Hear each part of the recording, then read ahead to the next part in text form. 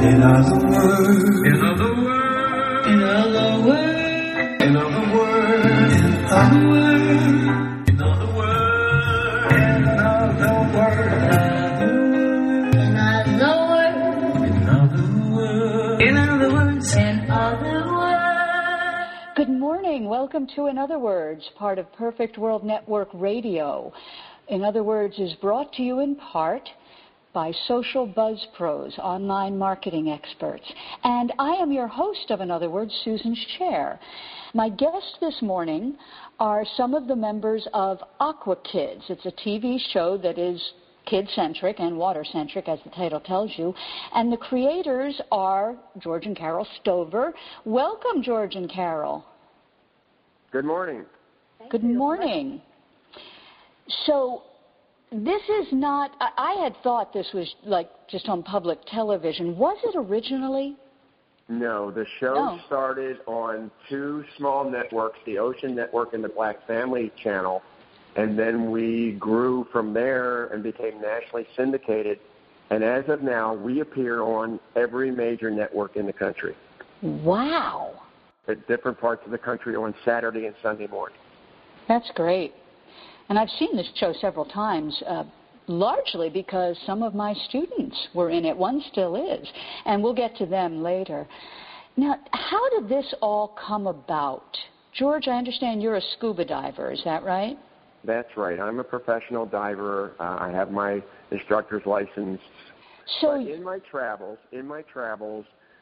in different parts of the world, diving on coral reefs, as time went by, I noticed that they were dying. The reefs are dying, and I would come back to another site 2 years later, and it would there was more destruction, and I thought we've got to do something about this, and my whole concept was if I could get young adults and kids interested in saving the oceans and the marine and aquatic environment, we'd have a shot at turning things around.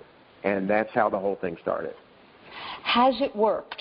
Can you tell at this point? Okay. Oh, yeah. I mean, we're going into our 11th season, okay, which is like unheard of for a show like ours.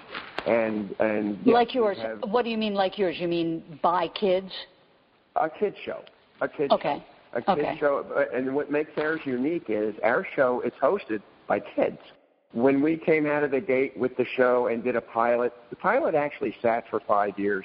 The pilot won 2 Emmys, okay? Wow. But when was this? Touch it. When was this? This was in 2000. We won 2 Emmys. Mm-hmm. Nobody would touch the show because I had kids diving with sharks and petting sharks as they go by. And that was the year of all the big shark attacks, even worse than this year, okay? So nobody wanted to touch Aqua Kids because the kids were diving with sharks, and it sat for 5 years. And then we got a call from the Black Family Channel and the Water Channel saying, hey, we want your series. And I laughed and went, it's a pilot. There is no series. This was July. They said, well, can you be on the air by September with your series? And I said, yep. So that was July. By September, we had enough episodes started, and a friend of mine, Phil Moore from Nickelodeon, flew in and helped host the first 7 shows, and we've been on the air ever since. That's amazing. Yeah. So I didn't even know there was an ocean channel. Yeah, there was. They only lasted a couple years, but thanks to them, that got us started. Fantastic. Now, I know you've got some kids with you, the 2 that are going to be on the show with us in a few minutes, who have been there a long time. From the dates, I'm going to say nobody's been there from start to now. Almost.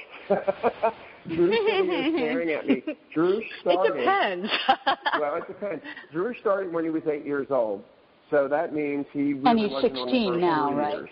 But Drew's been here for 8 years. He's the longest running member. But it used to be 8 to 12-year-olds. Okay. Yeah, and we changed the demographics to 13, 16. Yeah. Why? You really want to know? Finances, financial. You can put more commercial time in a teenage show than you can a younger child. Yes. So yeah, you can also have them in front of the camera more too. Yep. Okay. So this has been going on for 10 years. And can you give us in a couple of words what the mission is of the show? I mean, I know what the idea is. The mission of Aqua Kids is to try and educate this generation of young people about the plight of the ocean, because every one of us as human beings living on the planet depends on the ocean for our survival. Now, that sounds like a weird thing to say because most people don't live next to the ocean, and most people would say, well, I don't go to the ocean, I don't swim, I don't go boating, I don't eat crabs, whatever they would say. They don't feel like they are affected by the oceans in any way. But in reality, everybody has some kind of connection closer than they think with some type of water. Every stream empties into a river or a lake and eventually finds its way out to the bay or a larger body of water, and that finds its way out to the ocean. The oceans are responsible for more than half of the oxygen that we all breathe. So that's something people don't know. People know that trees are responsible for some of the oxygen we breathe, but they didn't know the ocean is. How is the ocean responsible? Well, it's the phytoplankton. The phytoplankton is actually what produces the oxygen. And actually, the ocean produces because they are microscopic plants, right? Not microscopic, That's exactly but teeny tiny. And the ocean produces a lot more oxygen than the trees. Huh. Go ocean. Yeah. So we have to save it. And here's the problem, because if people are not aware of this, and if people are throwing their trash in the streams, and people are using bottles and cans and throwing them in the trash, and they're not taking care of their world, it's all ending up in the ocean. There is this huge 2-mile-across island of plastic trash in the middle of the Pacific Ocean. It's its own island now. Oh my gosh. So there's a lot of issues, and it's affecting the animals, and you cannot mess up the animal food chain without eventually having it come up to affect us. So it is a deep and sincere problem that everyone is going to be affected by. Yeah, a lot of people forget that things that don't affect us directly, if they affect life on the planet, they're going to affect our life. It's all connected. Absolutely. Yeah. The other thing we'd like to explain to all the kids watching is that this doesn't have to be just a heavy, scary thing. This can also be fun and easy, because we're showing real young people out there getting wet, getting dirty, learning from the scientists, learning by experience, picking up salamanders. That's what they were out there doing today. Combing the beach, studying manatees. They go diving, they go snorkeling, they count bugs in the streams. I mean, they do everything. And it's so cool. Kids love animals, and they love science. Okay. So this is a way that kids can get involved and really help make a difference in the world. That's great. Yeah, okay. We teach them what to do. We show them what's happening. That's so valuable. Okay, let's bring the kids in now. We've got Drew Bostwick and Selena Paredes. Did I pronounce that right, Selena? Yes, you did. Good job. Thank you. I've known Selena for years because she was a student of mine, one of my acting students, but I never did know how to pronounce your last name. I remember. Oh, good. And Drew, welcome. Thank you. So you're the one who's been with the show the longest, correct? That's right. I've been on it since 2006. And you were 8 years old, right? Yep, I was 8 years old at the time. I was real little. I hardly remember it, actually. Well, you must remember something about doing it. Yeah, I do. You know, I remember my first trip very well. It was the first major trip that I really remember. We went to Key West, or it might have been Key Largo. It was one of the Keys. And we did a lot with dolphins, and we just spent a lot of time there learning about everything. And I really fell in love with what the show was doing, and I fell in love with George and Carol and what they were doing. And it's just I really love this show, and I've been on it since the beginnings. From what I can see of the show, it's fun to do. Absolutely, it is. It's just a blast. Like going on these trips just isn't work. It's really fun to be able to learn and just do what the average person doesn't get to do. Selena, how many years have you been doing this? I've been on since July 2011, so 4 years, and I'm going into my 5th season. And you were just, 14 when you started? Yeah, I was. So tell me what it was like when you first started, Selena, and you didn't know anything, didn't know what was going to be happening. How'd that go? When I first started, the thing that was probably most prominent on my mind was just trying to make sure that I said the right things at the right times and that I wasn't necessarily stepping over everybody's shoes and just delivering my lines correctly. I was a nervous wreck. Well, you figured it out. Yes, eventually. Yeah. Now, what places, and Drew, I'm going to ask you the same question later. Tell me some of the places, Selena, that you've been with Aqua Kids. I've been to Hawaii. I've gone to Maine, New Jersey, Connecticut.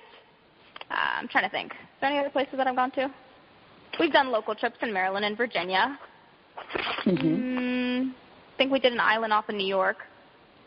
So, yeah, little places, just all over. Is there one that was your favorite?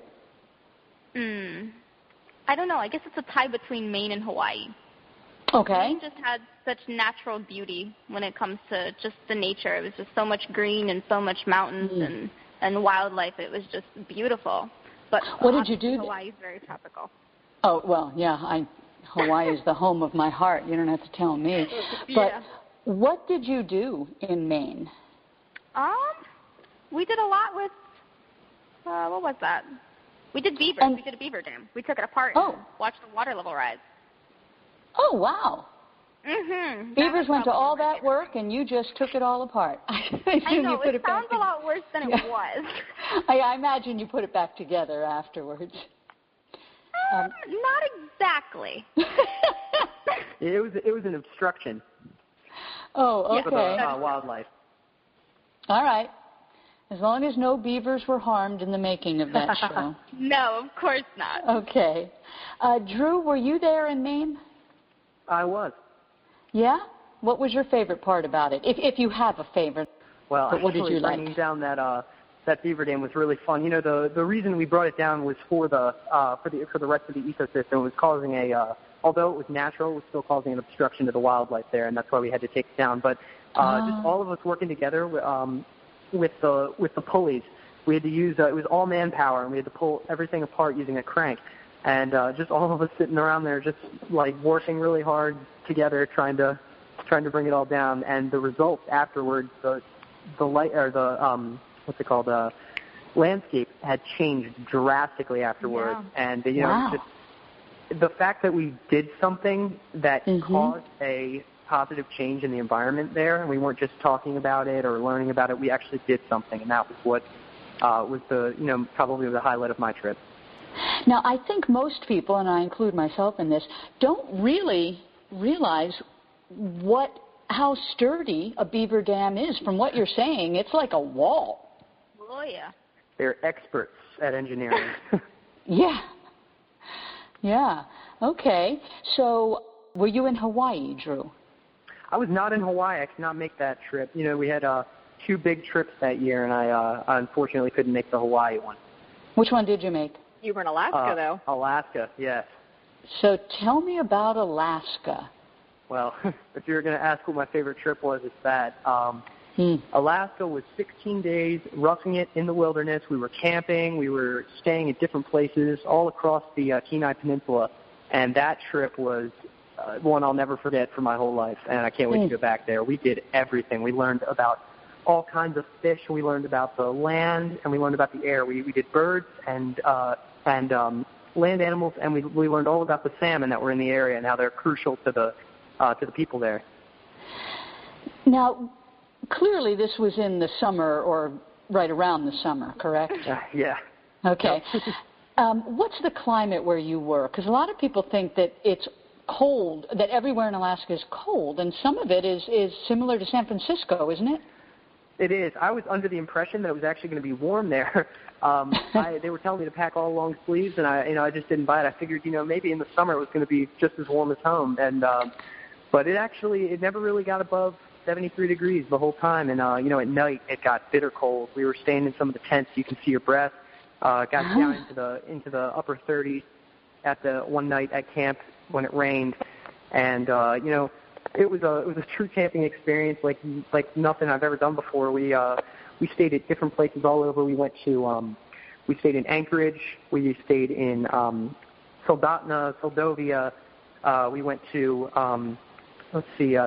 Homer. We went to Seward. We went all over that peninsula, and we stayed at different places, like unique places. We stayed at the one night. We stayed in the aquarium in Seward, Alaska, with all of the creatures there, and we could hear them. We could hear all the sea lions out in the morning when they woke up. They were loud, and they were like a natural alarm clock. It was just the most amazing thing ever. Wow, that's and the pod great. of orcas, Drew.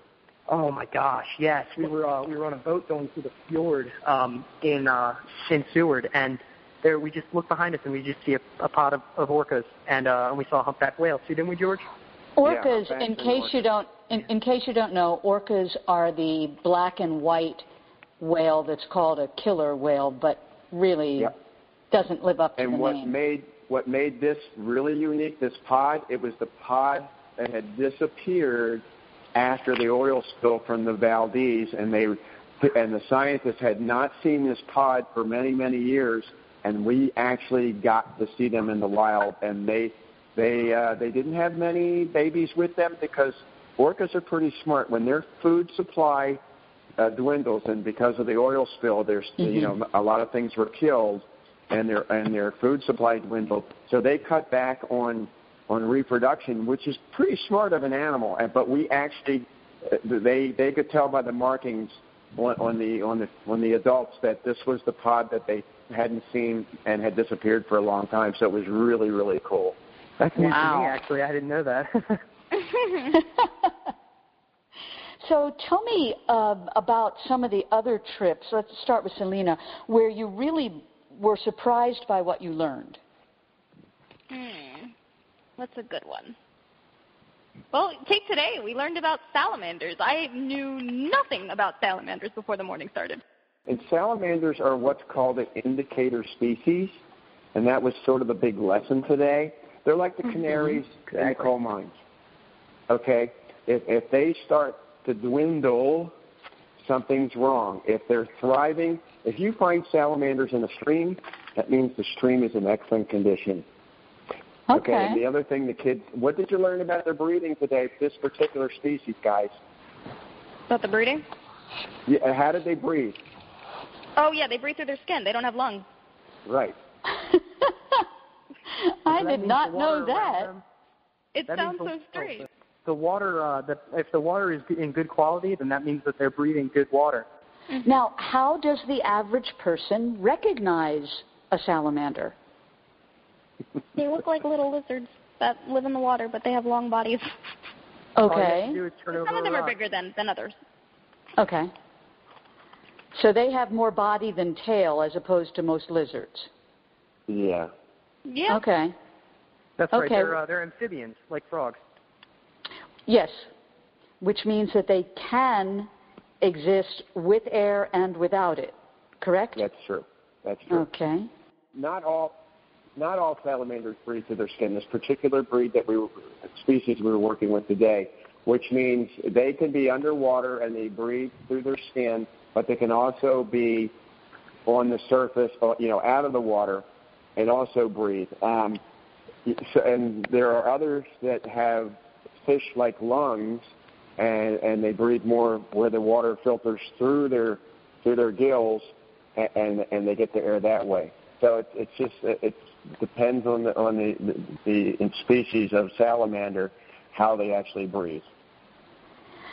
But how does it work that, like frogs, or I think turtles fit in this class too, that they can breathe both air and water? What kind okay, now that depends. Anatomy, okay, that's the word I was looking for. Turtles have to hold their breath. Turtles don't have gills so turtles are, they're a reptile and they have to come up for air. However, a turtle can hibernate by slowing their heart rate down and literally sleep on the bottom during the winter and never come up for air. So they have that ability of slowing down their heart rate. And same thing with a frog. A frog also can't breathe underwater, but a frog can drop to the bottom of your pond and stay there all winter by slowing down their heartbeat to almost nothing. Pretty cool. So what are true amphibians besides the salamander? I think the big three are this is true, by the way. The big three are newts, frogs, and salamanders. Those are the ones that I've always learned about, but I can guarantee there's more. Selena, tell me some really fascinating information you got from one of the shows. Okay. Let me see. What's a good one?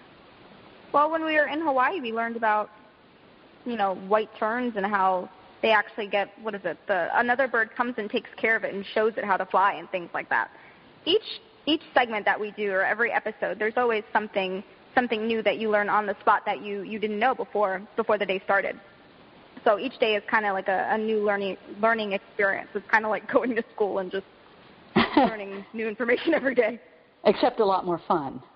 Yes, a lot more fun. Yeah. Drew, what about you? I think one really interesting thing that I've learned of all these trips, I'll bring it back to what we said at the beginning, how everything leads to the water. No matter what you put in your soil, in the air, in any flush down the toilet, no matter what you put out there, it's going to end up in the ocean. And you have to decide if what you're throwing away should go to the ocean. Just everything has a reaction, like a butterfly effect. And so this is your big takeaway from what you've done so far. It's the most important thing I've learned of the 8 or 10 years I've been with George in this show, and it's just that everything we do has a purpose or has a reaction. Everything has a consequence. Well, Carol, that's got to be really wonderful for you to hear, because that's kind of what you want from the show, isn't it? It's perfect. That's what we want them all to learn. Mm-hmm. Yeah. And they do. Everything. They do. We watch these kids grow up on this show. It's wonderful. It's really amazing. That is great. That's right. You've seen Drew since he was a little kid, and now he's a teenager. George and I have actually been together since I was in diapers. Really? Yeah. Okay, you're going to have to explain that. I did a commercial with Drew when he was a baby. I can't hear you. I can't hear you. I did a commercial with Drew when he was a baby, a diaper commercial. You're listening to In Other Words, part of PWN Radio's Women in the Morning. This is a pre-recorded show. Okay, this is a good time to say what it is you do, George. I mean, yes, you do this show, but you are a cinematographer, correct? Yeah, I actually have a degree in motion picture production. So I actually shot film in the beginning of my career, and then video came in, and now we shoot video, but video now also looks like film. In fact, most major motion pictures now are actually shot digitally. It's not film at all. It's just basically a video process. So it's become 360, and that's what I do. I have a production company, and I do Aqua Kids in my spare time. And spend money on it that I don't have. Right. Yeah. So you remembered that Drew was so cute as a baby in the diaper commercial, and you tried to get him back on in this one, huh? Well, actually, now that I'm thinking about it, Drew actually did a commercial for a learning center, and he had to, on cue, flip the bowl of oatmeal, hit it with his hands, and make it go to the ceiling, and he did it perfect. He was like a little. Drew was great on camera from the very first, so he's a natural. Good to know. So, Carol, what do you come to this from? I know that you at least were a makeup artist. Are you still doing that? I am. I'm all the time. That's my thing. But I come from an advertising background, so I've been in marketing and advertising for a long, long time. pretty much concurrently to the time that I was working in makeup. I always seem to have 4 jobs at a time. So well, you don't want to get bored. Exactly. Exactly. We would not want that. But my main focus with Aqua Kids is on a marketing level. So it's my job to coordinate and try to come up with the new concepts and make sure that everything is out there on social media and engaging with as many people as possible, and make sure the website is being updated and things of that nature. As I said before, we watch the kids grow up on this show, and they gain so much from this. They become production people. They know how to produce a TV show by the time they're done. Wow. And they grow up, and they get amazing jobs. They go to college. I mean, they do eventually have to leave and go to school and get real jobs someday. So that's why we have a turnover. They don't do the show when they're 40 years old, but they do get incredible jobs. Yeah, well, there has to be a cutoff age because this is Aqua Kids. Right. So, yeah, you can't be doing it when you're 40. Well, once they hit college age, we know that their time becomes more limited, and they're not able to devote the energy to it that they did when they were just teenagers. So many of them will go off to school at that time. And then we're always looking for new kids to come in and help round out the cast. Yeah. Yep. But now we have 2 kids that really have been successful. One actually works for National Geographic, and the other one does a show called NASA 360. So they learned while on Aqua Kids how to be on the air and how to handle themselves, and they grew right in, and they grew up with the show, and they moved on and got real jobs. That's fantastic. Yes. I mean, really, this is like a dream job for a kid. Yeah, it is. It is. And I tell the kids, look, you're not getting paid to do this, but you're getting the experience of a lifetime that you just couldn't get. Yeah. It's cool. Now, you say you're funding all this yourself. Yep. How does that happen? Because this stuff ain't cheap. How are you getting income? We spend money we don't have. We max out credit cards, and we do make a little money on the commercials you see running our show. But the commercials you see running our show just about is enough money to get us up on the satellites and on Pathfire, so it has to be delivered to 143 different television stations every week. So we make enough money sort of to cover that, but any trip, any travel, any editing, any shooting basically comes on the back of Carol and I and our production company. We are finding that we're making money on the back end now. Disney has bought episodes from us. Sony Paramount bought 52 episodes 2 years ago, and they just ordered 52 more. So that's where we kind of make money on the back end and pay off all the bills we just had for the past couple of years, right, Carol? Now, when you say... That's what we're hoping. Yeah. When you say Paramount bought 52 episodes, what exactly does that mean? All right, what they do is they bought the rights to air 52 episodes for 2 years, and for instance, Sony Paramount owns it's called Get TV. It's one of the newer networks. GET, Get TV, and Aqua Kids appears on there twice a week. I see it because I have a DVR. So on Fridays and Saturdays, Aqua Kids pops up. And it's called Aqua Kid Adventures because it's the older episodes. Oh, okay. It literally is called Aqua Kid Adventures. So, and if you punch into your DVR Aqua Kid Adventures, you'll find that it airs somewhere in the country almost any time of day, anywhere, any place. It's pretty cool.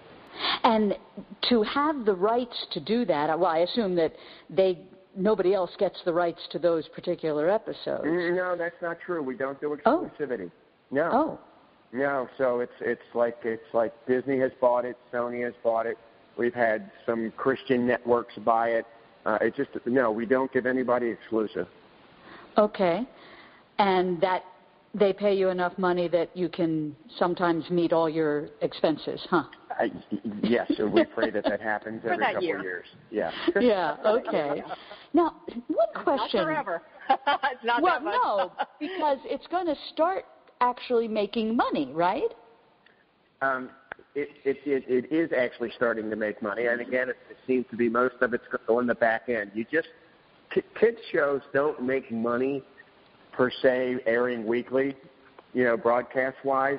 But again, when you do the reruns, Andy Griffith said that the Andy Griffith Show lost money on the first broadcast, but they made tons of money on the back end when they started doing the repeats. Yeah, syndication's where it's at now. Yeah. Yep. Yeah. Now, you said that one of the first networks that wanted you to do the series was the Black Family Network. Did I get that right? Black Family Channel, yes. What was their interest? Well, because we had Phil Moore, a young black African-American who was a comedian on Nickelodeon. And he happened to be a personal friend of mine because he worked with me. I did some shows for Animal Planet, so we worked together on some shows on Animal Planet. And when I came up with this idea, I said, Phil, you'd be the perfect host. We actually got him certified, so he was a diver, and we threw him in with the sharks on the when we did the pilot, and then he came back to help us get on the air once 5 years after the pilot to get it started. Yeah. Yeah, I was just wondering what the particular draw was to that. Well, it was because we had because of the guy. We had an African American host at the time. Yeah.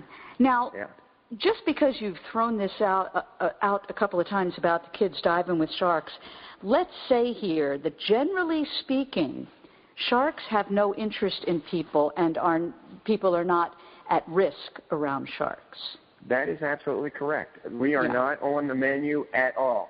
Most attacks are mistaken identity. Yes. And most sharks, 99% of sharks will bite you and spit you out because they don't like the way we taste. Right. And that includes a great white. If a great white bites you, you know how big they are. So you might be dead when they spit you out. But they spit you right back out because they're going, ooh, I don't like that. Okay. Yeah, because what attracts, and scuba divers are at even less risk because what attracts the sharks is things like surfers get attacked a lot because they're paddling, and those arm movements are like those of a wounded fish. Well, that, and the silhouette looks like a seal or a sea lion. Oh, okay. Didn't know that. You have both. Here's the thing. You can when we bring in the sharks to play with the sharks, and I've been doing that since the 80s. We dump blood in the water. We dump chum in the water. The sharks come around. They're curious, but it is not a feeding frenzy. We can get in. We can work with the animals. I work with some crazy people, and occasionally they'll put a fish head in my BC pocket, and I'm down there diving and shooting.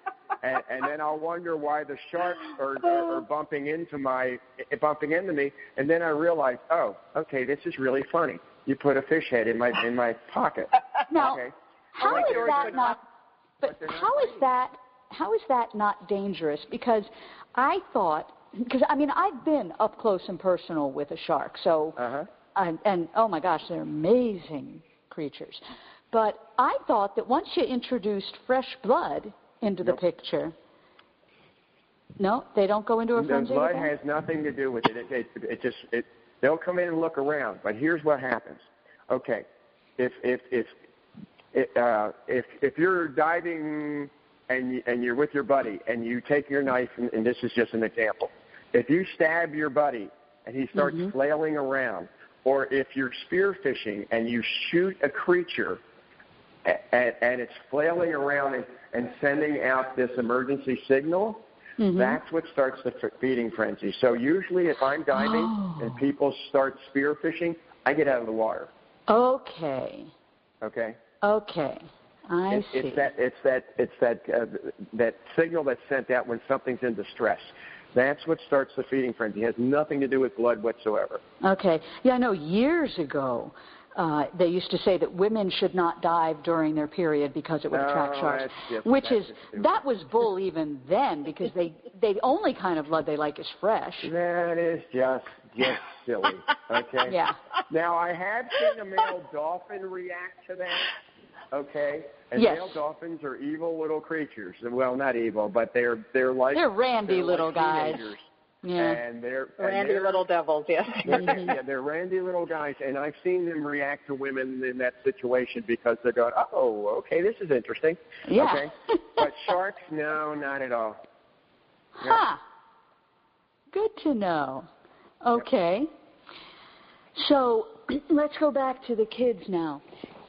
Drew, pick a time that you learned something that you just completely shocked you. Well, let me think. Something that completely shocked me. Or has that happened too many times to pick one? Well, to tell you the truth, I can't really put my finger on something that's really, really shocked me. Okay, well, you think about that for a minute, see if there is anything. Selena, do you come up with anything? Not something that strikes me as shocking. It's just, okay. I don't know, I guess one of the things that I really do notice and take away from each time that we do an episode or a segment is just the fact that, people litter so much that, we could be standing in the ocean and there's trash floating by us, or we're standing in a river or a creek and there's just water bottles everywhere. It's things like that where it's like that's an easy fix.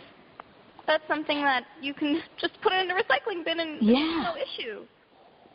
But sometimes people just are unaware of it, or they just blatantly ignore it. Now let me ask you, makes me sad. Selena, before this show, how conscientious were you about not throwing things in streams and rivers and honestly about recycling? Yeah. I was one of those. I still am one of those people who always want to do the right thing. Maybe I don't always do the right thing, but I want to. So I still had like a Jiminy Cricket kind of telling me okay, right. I really should put this in the recycling bin. So let me actually do it. But I mean, I'm telling you, I never was so aware of the damage that humans are doing to the animals and the environment until I was on the show. Now I walk on the street or on the sidewalk and I see trash and I go, I want to pick it up. I want to pick it up and I want to put it in the trash bin or the recycling bin. Most of the time, Do you pick it up? If I have an extra plastic bag in my hand or something like that, I'll try to pick it up. And I'll take it to Now this is something. Right, yeah. This is something that is not real common, I think, because most people think, if I didn't create the problem, why should I try to fix it? And, just real microcosm at the gym, I will put weights away, I will put mats away that people just left.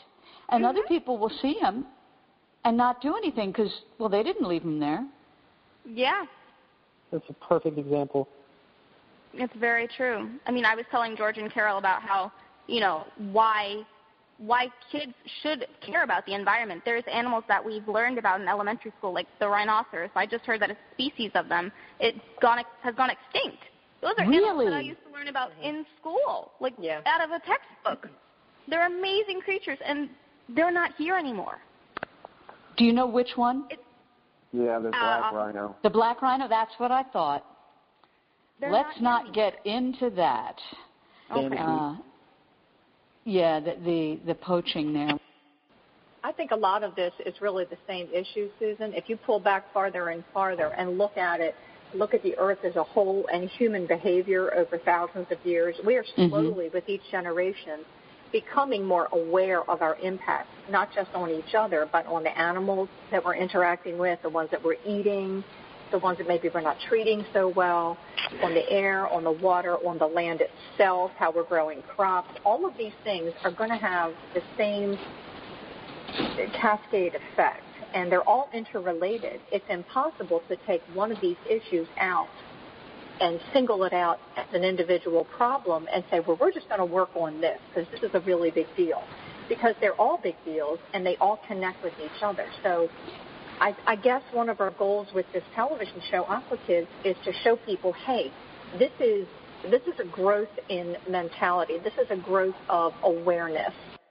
And once you become aware of recycling, then you become aware of what you're doing with your trash. And then maybe you'll become aware of the plight of shelter animals. And then maybe you'll become aware of animals going extinct in Africa. And it goes on and on and on.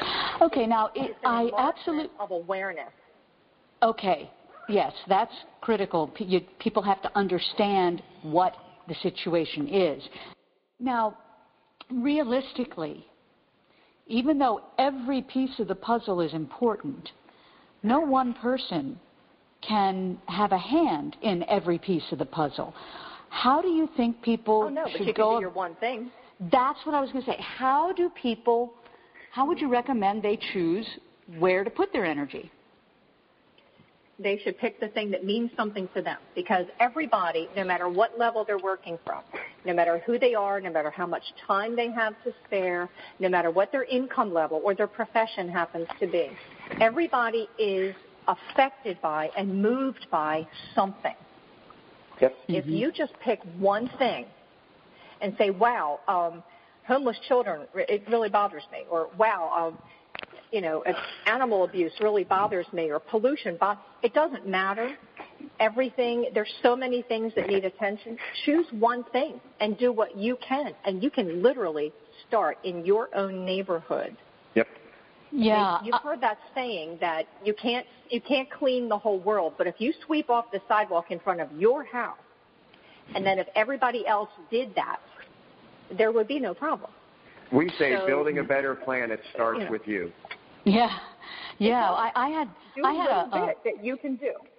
Yeah, I had a client who was passionate about animals, and she did a lot of work with the shelters and things like that. And I really wasn't specifically interested in that. If she asked me to sign something, I would do it. But she said, this is the way it works. If everybody chooses something, then everything gets covered. At the time, my passion was Darfur, and it's always dolphins, always. But yeah, if you just pick one thing that you're interested in. Now, how do you find out what you can do? I mean, yeah, you can sweep your neighbor in front of the sidewalk in front of your house, but say your passion is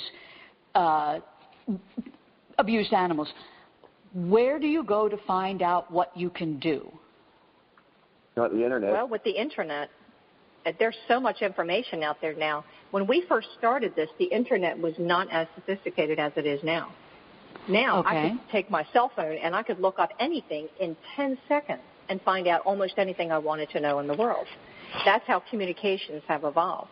Okay, so what you're saying, someone out there listening to this and they are moved by an issue, all they got to do is Google something, and they can find nonprofits. If they want to just send $10 to a nonprofit, there you go. You can do that. Or if you want to get involved, you can volunteer somewhere. Kids can really volunteer so effectively at animal shelters or aquariums or zoos. They can join scouting organizations and do stream cleanups. They have key clubs in a lot of schools, high schools and junior high schools, and they go around and do beach cleanups. There's no end to activities. So basically, you're saying out there that you can find. Yeah, you're saying find what it is that you're passionate about and then just go on the internet and find what you can do. Now, also, I want to address something else. You said if you can send $10 to a nonprofit. I'm pretty sure I'm right about this. Obama's first campaign that was funded largely by just individuals, but I think I heard that the average donation was about $10. It probably was. Yeah, but that so what I'm saying is you can't say $10 doesn't make a difference. Yeah, it does if everybody does it. I mean, that's how Obama if a million people became send $10, president. Sure. Yeah. So the point is, I don't have $1 million, But we can work on a TV show, you know. Well, if you did, you wouldn't worry about funding. What they do. Yeah. You're right. I could totally write the check and say, here's Aqua Kids. That's right. Absolutely. Yeah. Wouldn't that be great? Well, you do have some places. Well, I just wanted to be very clear that whatever you can do, however small it is, will make a difference. But now, going back to Aqua Kids, you've had some places give you funds to come into their area, haven't you? We've actually had, yes. We've had folks like Hawaiian Tourism send us to Hawaii and things like that. Sometimes universities will bring us in and give us free housing. It happens once in a while, okay, but not most of the time. Okay, well, that'll change. They don't pay us actually to do it. They'll pay for lodging. They'll pay for travel. Sometimes they'll pay for food or maybe a rental vehicle. So it's really that they are sometimes picking up part of the expenses for a particular filming trip. Yeah. Mm-hmm. But if you're paying for everything, that's good. I mean, that helps. Well, my gosh, hey. Absolutely. Here's our little catch. We are not a nonprofit, but we are starting to work with nonprofit agencies. So we actually have 2 grants out there floating around that we are the video portion of the grant for NOAA and Fish and Wildlife. So what they do is the NOAA people and the U.S. Fish and Wildlife people call us and say, look, we've got the possibility of getting a grant. We need to teach Latina youth about protecting the environment. Can we use you as that outlet, your television show? Can we use your television show as that outlet to teach the kids? Absolutely. Okay. Absolutely. So that's how now, one other thing we didn't mention, we're actually going into the school systems starting this year, and there's a company that picked up 30 episodes of our shows and wrote lesson plans, and as of June, they have launched Aqua Kids to make it available to the preteen years. This is cool. I've gotten emails from teachers for years. How do we get your show? How do we use it? And then all of a sudden we've found that outlet, so now we're out there. That's great. Yeah. I am just so proud that some of my students are part of this. Well, there you go. Now, you should be. They work hard and they do a great job. I know they are. Now, they're wonderful. Susan, Drew's got to get out of here because Okay, Drew, let me ask you something. Tomorrow, so. Drew, before you leave, I just want to ask you, how do you think this has changed your future? Wow. Well, just pick one thing. This actually was the first thing that I do a lot of things today. I'm a musician. I'm active with a lot of things that are going on right now. I've had to drop a lot of things in my life, but the things that I do now are this show and my band. So this show opened me up to everything that I currently do. My public speaking, anything that I've ever had to do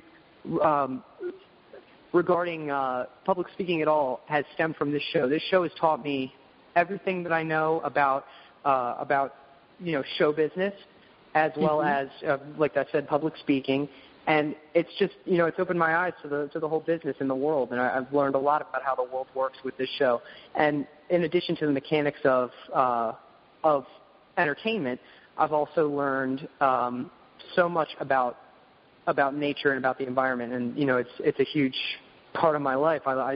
Knowledge is so huge, and it kind of hurts to know that there's so many people out there that don't know what's out there, and it's so easy. So are you going to continue, do you think, in the entertainment industry? Absolutely. Right now, I don't mean to bring it away from the show, but my band we're making some moves right now in the as in record companies and everything. Wow. We just signed a management label, and we're shopping our EP to record labels as we speak right now. Wow. So absolutely, and if it wasn't for Adventure Productions, I would never have gotten my foot in the door. Drew, thank you so much for being on the show. I know you have to run now, but best of luck with everything in the future. Thank you very much. It's been a pleasure. Okay, good. Thank you, Drew. Okay, now, Selena, this what has affected you most? How has this changed your life, your future?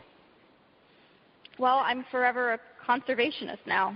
Anytime I see an animal in distress, I think of Aqua Kids and the things that I've learned. Anytime I have the chance to tell my friends and my coworkers and my family about, different facts that I've learned about animals or what they can do to help. Sometimes I see, my brother go and he'll try to throw like a water bottle in the trash can. I go, no, don't do that. Don't do that. We have a recycling bin right next to it. We love to hear that. I go, no, come on. And he goes, I forgot. You're an Aqua Kid. I have to do this. And I go, yes, you do. I'm also your sister. I love it. 75% of the time they listen to me. Well, the other thing is the kids get to do things other kids don't get to do.